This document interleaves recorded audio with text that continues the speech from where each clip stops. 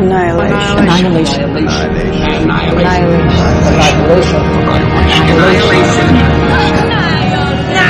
minute at a time. Naked, I am without a sheet to wind me. Even vacant sleep won't shroud me tonight. So exposed, I notice the blood thinning in my corpse veins, hear the shrinking of skin, see bare limbs decompose in the darkness. Lost, a tragedy without a body. Scraps of lament, my love, I loved you well. Distract me in this bed that is a tree, where we should lie together. My love, I kept you well. Forgive my wanton grief, like musk in the box and wire in the reed. In this bed that is a tree, where night falls, and things are not as they seem. When night falls, the sea is a distant death. Your bones roll in the wash of the breakers, and I hold the living near to me, saved. My love, I kept you well. This bed, this tree, easing wanton grief, they come to caress my dreamless breast, but you come to me too, the listing hull of a driftwood ship.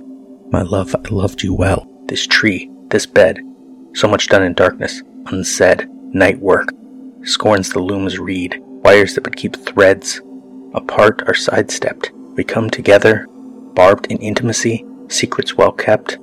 I look for you in them, my love, don't know what they see in me. Aggrieved, perhaps, talons and beaks, the sharp flaunted freedom of a woman always dreaming an eagle, lamenting like musk in the box and wire. Kim Lasky, The Bed That Is a Tree. The script says, Lena controls her fear. Knuckles white around the grip of her rifle. Interior, under the lighthouse/tunnel, continuous. Lena makes her way down the tunnel, gun raised. The walls continue the curve of the lighthouse above, and the floor is sloping downwards, which means the passage is corkscrewing into the ground. It is unclear how the rock has been cleared. The walls, ceiling, and floor are made of smooth black rock, like obsidian. The rock is rippled, as if worn smooth by an ancient stream or lava flow. It is seamed with phosphorescence, illuminating everything in the way that sea creatures light their way in the depths. And the walls seem to be moving, or gently undulating. The surface of the walls are covered in cilia, tiny anemone arms waving, caught in the flow of slow-moving water. The flow movement is down, deeper into the tunnel, as if what lies inside is feeding on what lies outside, and being channeled along a vein and capillary structure. Interior, under the lighthouse/tunnel, continuous. As if from Lena's POV. We continue, and as we circle downwards, the ripples on the smooth black rock walls become more pronounced, then stop being random undulations, and become forms. Organic, embedded into the rock like fossils. First, there are fractal plant shapes, leaf, branch, fern. Then in the floor there are animals, the patterned armor of an alligator, or its teeth, or the fat swirl of a tail, the snout and claw of a bear, the curls of snakes, the feather imprints of birds' wings. And then we start to see humans. A torso, an arm, a face trying to push out from between the other forms, or fingertips stretched out as if trying to grab or be grabbed. The tunnel has become a tableau, a boiling sea of people and creatures, melded and frozen in black marble. Animal into plant, plant into human, human into animal. And then, movement. Treacle slow, but unambiguous. No longer frozen, no longer fossils. The walls are alive, or the things inside them are not dead. And at the moment of that realization, the tunnel suddenly stops and opens out into a chamber. Interior, under the lighthouse/chamber, continuous. The chamber is roughly semi-spherical, 3/4 of a sphere with the bottom leveled out into a floor. The sculpted forms of humans and animals continue across the floor, but as they rise up the walls, they taper into curved points. Either side of these points, the walls are glassy smooth. The arrangement is similar to petals, as if we are on the inside of a flower before it has unfurled, the interior of a vast lotus bulb. The very center of the chamber is particularly bright, because it is to here that the phosphorescent veins and channels all lead. And standing on this brightest point is Dr. Ventress. The doctor is internally lit. Cilia cover her skin like undulating fur. She shimmers gently. Lena hesitates in the entrance. She looks around, up at the petal structure, down at the energy feed beneath Dr. Ventress, then back to the glowing figure of the doctor. Echoes of the tower from Vandermeer's novel. Quote, "I'll go first and see what's down there," the surveyor said, finally, and we were happy to defer to her. The initial stairwell curved deeply downward and the steps were narrow, so the surveyor would have to back her way into the tower. We used sticks to clear the spider webs as she lowered herself into position on the stairwell. She teetered there, weapon slung across her back, looking up at us. She had tied her hair back and it made the lines of her face seem tight and drawn. Was this the moment when we were supposed to stop her? To come up with some other plan? If so, none of us had the nerve. With a strange smirk, almost as if judging us, the surveyor descended until we could only see her face framed in the gloom below, and then not even that. She left an empty space that was shocking to me, as if the reverse had actually happened, as if a face had suddenly floated into view out of the darkness. I gasped, which drew a stare from the psychologist. The anthropologist was too busy staring down into the stairwell to notice any of it. "Is everything okay?" the psychologist called out to the surveyor.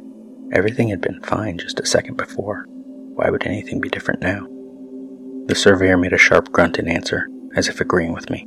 For a few moments more we could still hear the surveyor struggling on those short steps. Then came silence, and then another movement, at a different rhythm, which for a terrifying moment seemed like it might come from a second source. But then the surveyor called up to us, "Clear to this level." This level. Something within me thrilled to the fact that my vision of a tower was not yet disproven. That was the signal for me to descend with the anthropologist, while the psychologist stood watch. "Time to go," the psychologist said, as perfunctorily as if we were in school and a class was letting out. An emotion that I could not quite identify surged through me, and for a moment I saw dark spots in my field of vision. I followed the anthropologist so eagerly down through the remains of webs and the embalmed husks of insects into the cool brackishness of that place that I almost tripped her. My last view of the world above, the psychologist peering down at me with a slight frown, and behind her the trees, the blue of the sky, almost blinding against the darkness at the sides of the stairwell. Below, shadows spread across the walls. The temperature dropped and sound became muffled, the soft steps absorbing our tread. Approximately 20 feet beneath the surface, the structure opened out into a lower level. The ceiling was about 8 feet high, which meant a good 12 feet of stone lay above us. The flashlight of the surveyor's assault rifle illuminated this space, but she was faced away from us, surveying the walls, which were an off-white and devoid of any adornment. A few cracks indicated either the passage of time or some sudden stressor. The level appeared to be the same circumference as the exposed top, which again supported the idea of a single solid structure buried in the earth. "It goes farther," the surveyor said, and pointed with her rifle to the far corner, directly opposite the opening where we had come out onto that level. A rounded archway stood there, and a darkness that suggested downward steps. A tower, which made this level not so much a floor as a landing, or part of the turret. She started to walk toward the archway while I was still engrossed in examining the walls with my flashlight. Their very blankness mesmerized me. I tried to imagine the builder of this place, but could not. I thought again of the silhouette of the lighthouse, as I had seen it during the late afternoon of our first day at base camp. We assumed that the structure in question was a lighthouse because the map showed a lighthouse at that location and because everyone immediately recognized what a lighthouse should look like. In fact, the surveyor and anthropologist had both expressed a kind of relief when they had seen the lighthouse. Its appearance on both the map and in reality reassured them, anchored them. Being familiar with its function further reassured them. With the tower, we knew none of these things. We could not intuit its full outline. We had no sense of its purpose. And now that we had begun to descend into it, the tower still failed to reveal any hint of these things. The psychologist might recite the measurements of the top of the tower, but those numbers meant nothing, had no wider context. Without context, clinging to those numbers was a form of madness. "There's a regularity to the circle, seen from the inside walls, that suggests precision in the creation of the building," the anthropologist said. The building. Already she had begun to abandon the idea of it being a tunnel. All of my thoughts came spilling out of my mouth, some final discharge from the state that had overtaken me above. But what is its purpose? And is it believable that it would not be on the maps? Could one of the prior expeditions have built it and hidden it? I asked all of this and more, not expecting an answer. Even though no threat had revealed itself, it seemed important to eliminate any possible moment of silence, as if somehow the blankness of the walls fed off of silence, and that something might appear in the spaces between our words if we were not careful. Had I expressed this anxiety to the psychologist, she would have been worried, I know. But I was more attuned to solitude than any of us, and I would have characterized that place in that moment of our exploration as watchful. A gasp from the surveyor cut me off in mid-question, no doubt much to the anthropologist's relief. "Look," the surveyor said, training her flashlight down into the archway. We hurried over and stared past her, adding our own illumination. A stairway did indeed lead down, this time at a gentle curve with much broader steps, but still made of the same materials. At about shoulder height, perhaps 5 feet high, clinging to the inner wall of the tower, I saw what I first took to be dimly sparkling green vines progressing down into the darkness. I had a sudden absurd memory of the floral wallpaper treatment that had lined the bathroom of my house when I had shared it with my husband. Then, as I stared, the vines resolved further, and I saw that they were words, in cursive, the letters raised about 6 inches off the wall. "Hold the light," I said, and pushed past them down the first few steps. Blood was rushing through my head again, a roaring confusion in my ears. It was an act of supreme control to walk those few paces. I couldn't tell you what impulse drove me, except that I was the biologist, and this looked oddly organic. If the linguist had been there, perhaps I would have deferred to her. "Don't touch it, whatever it is," the anthropologist warned. I nodded, but I was too enthralled with the discovery. If I'd had the impulse to touch the words on the wall, I would not have been able to stop myself. As I came close, did it surprise me that I could understand the language the words were written in? Yes. Did it fill me with a kind of elation and dread intertwined? Yes. I tried to suppress the 1,000 new questions rising up inside of me.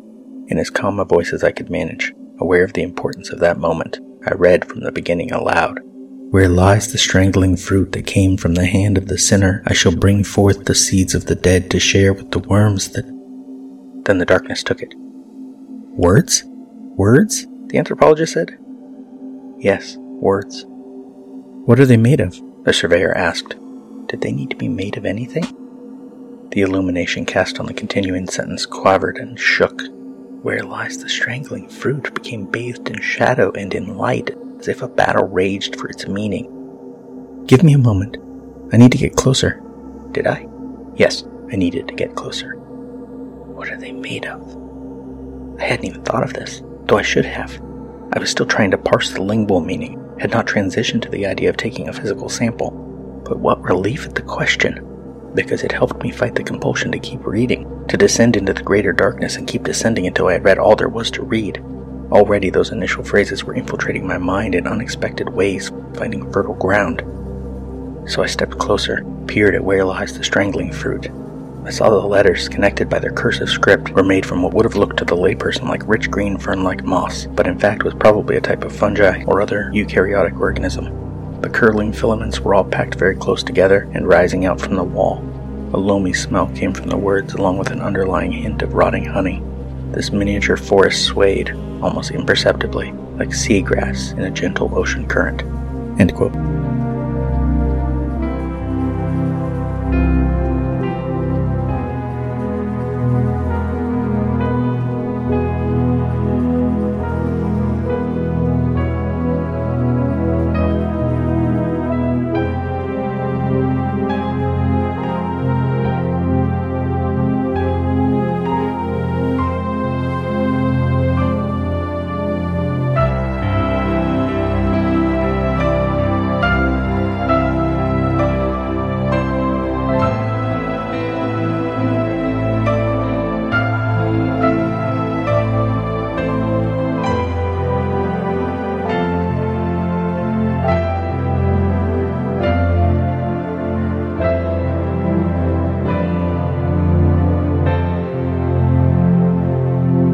But the tunnel and chamber beneath the lighthouse are nothing like this in the film. Getting ahead of ourselves.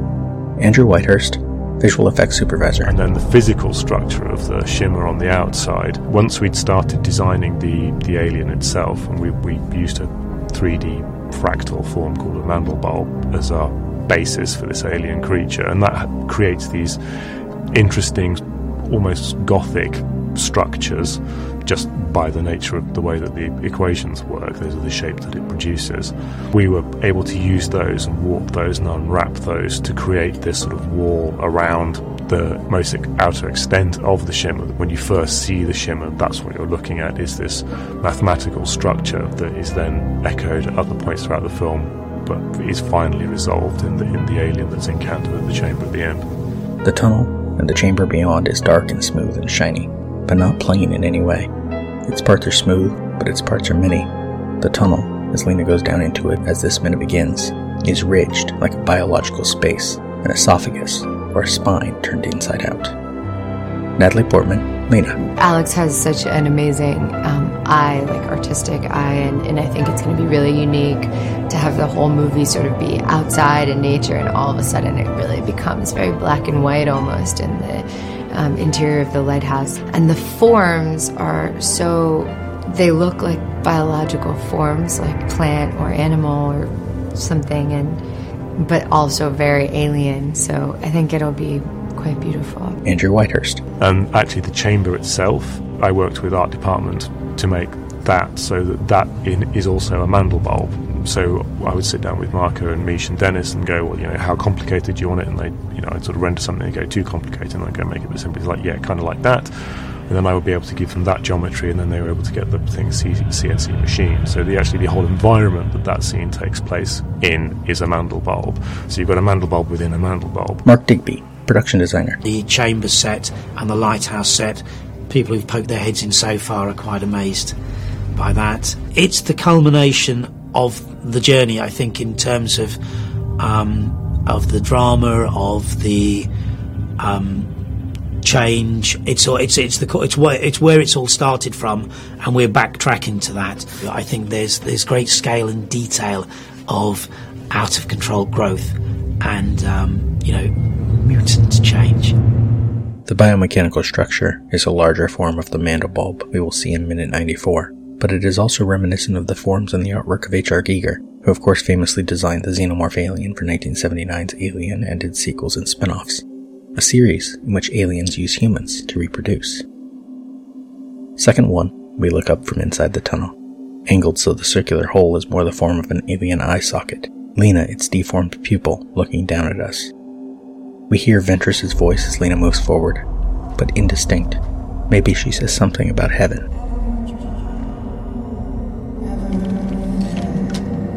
Lena raises her rifle and holds it with both hands again. She crouches at the opening and takes aim into the tunnel, directly at camera. More of Ventress's voice. Maybe she says something about change. Lena lowers her rifle slowly, perplexed. Then abruptly she lets the rifle swing down into just her right hand, puts her left hand on the edge of the circle, and starts to climb into the tunnel. Second 27 angle from across the main room of the lighthouse, past the camcorder on its tripod, on Lena crawling into the tunnel. Strangely, just as Kane had two shadows before, the light from the hole in the wall, now above and behind camera, seems to come down in two separate locations, one at the center of the floor, one just above and to the right of the tunnel. Lena hesitates after she has both feet in the tunnel, sitting on the edge of the circle, then continues. Second 37, the view from down the tunnel. Lena in silhouette, hunched over, making her way down. Second 51, angle from across the new chamber, past Ventress on Lena on the verge of exiting the tunnel. And there is something wrong with Ventress. Her face catches a little bit of light, and it might not be obvious yet, but her skin is black, and she has no eyes. She sways slightly. Behind her, Lena enters the chamber. Second 57, angle on Lena, emerging from the tunnel. Camera dollying backward as time runs out for this minute.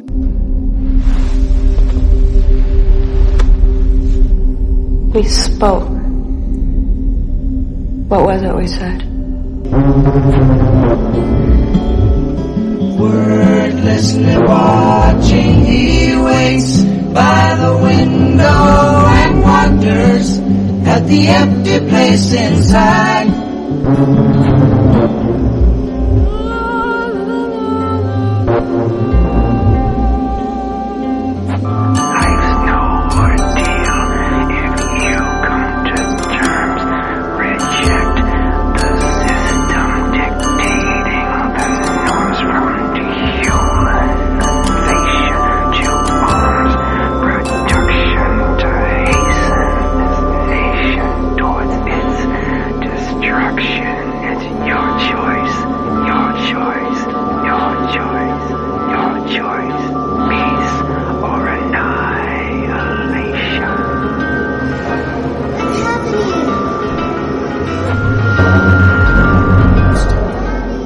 Annihilation is all we are.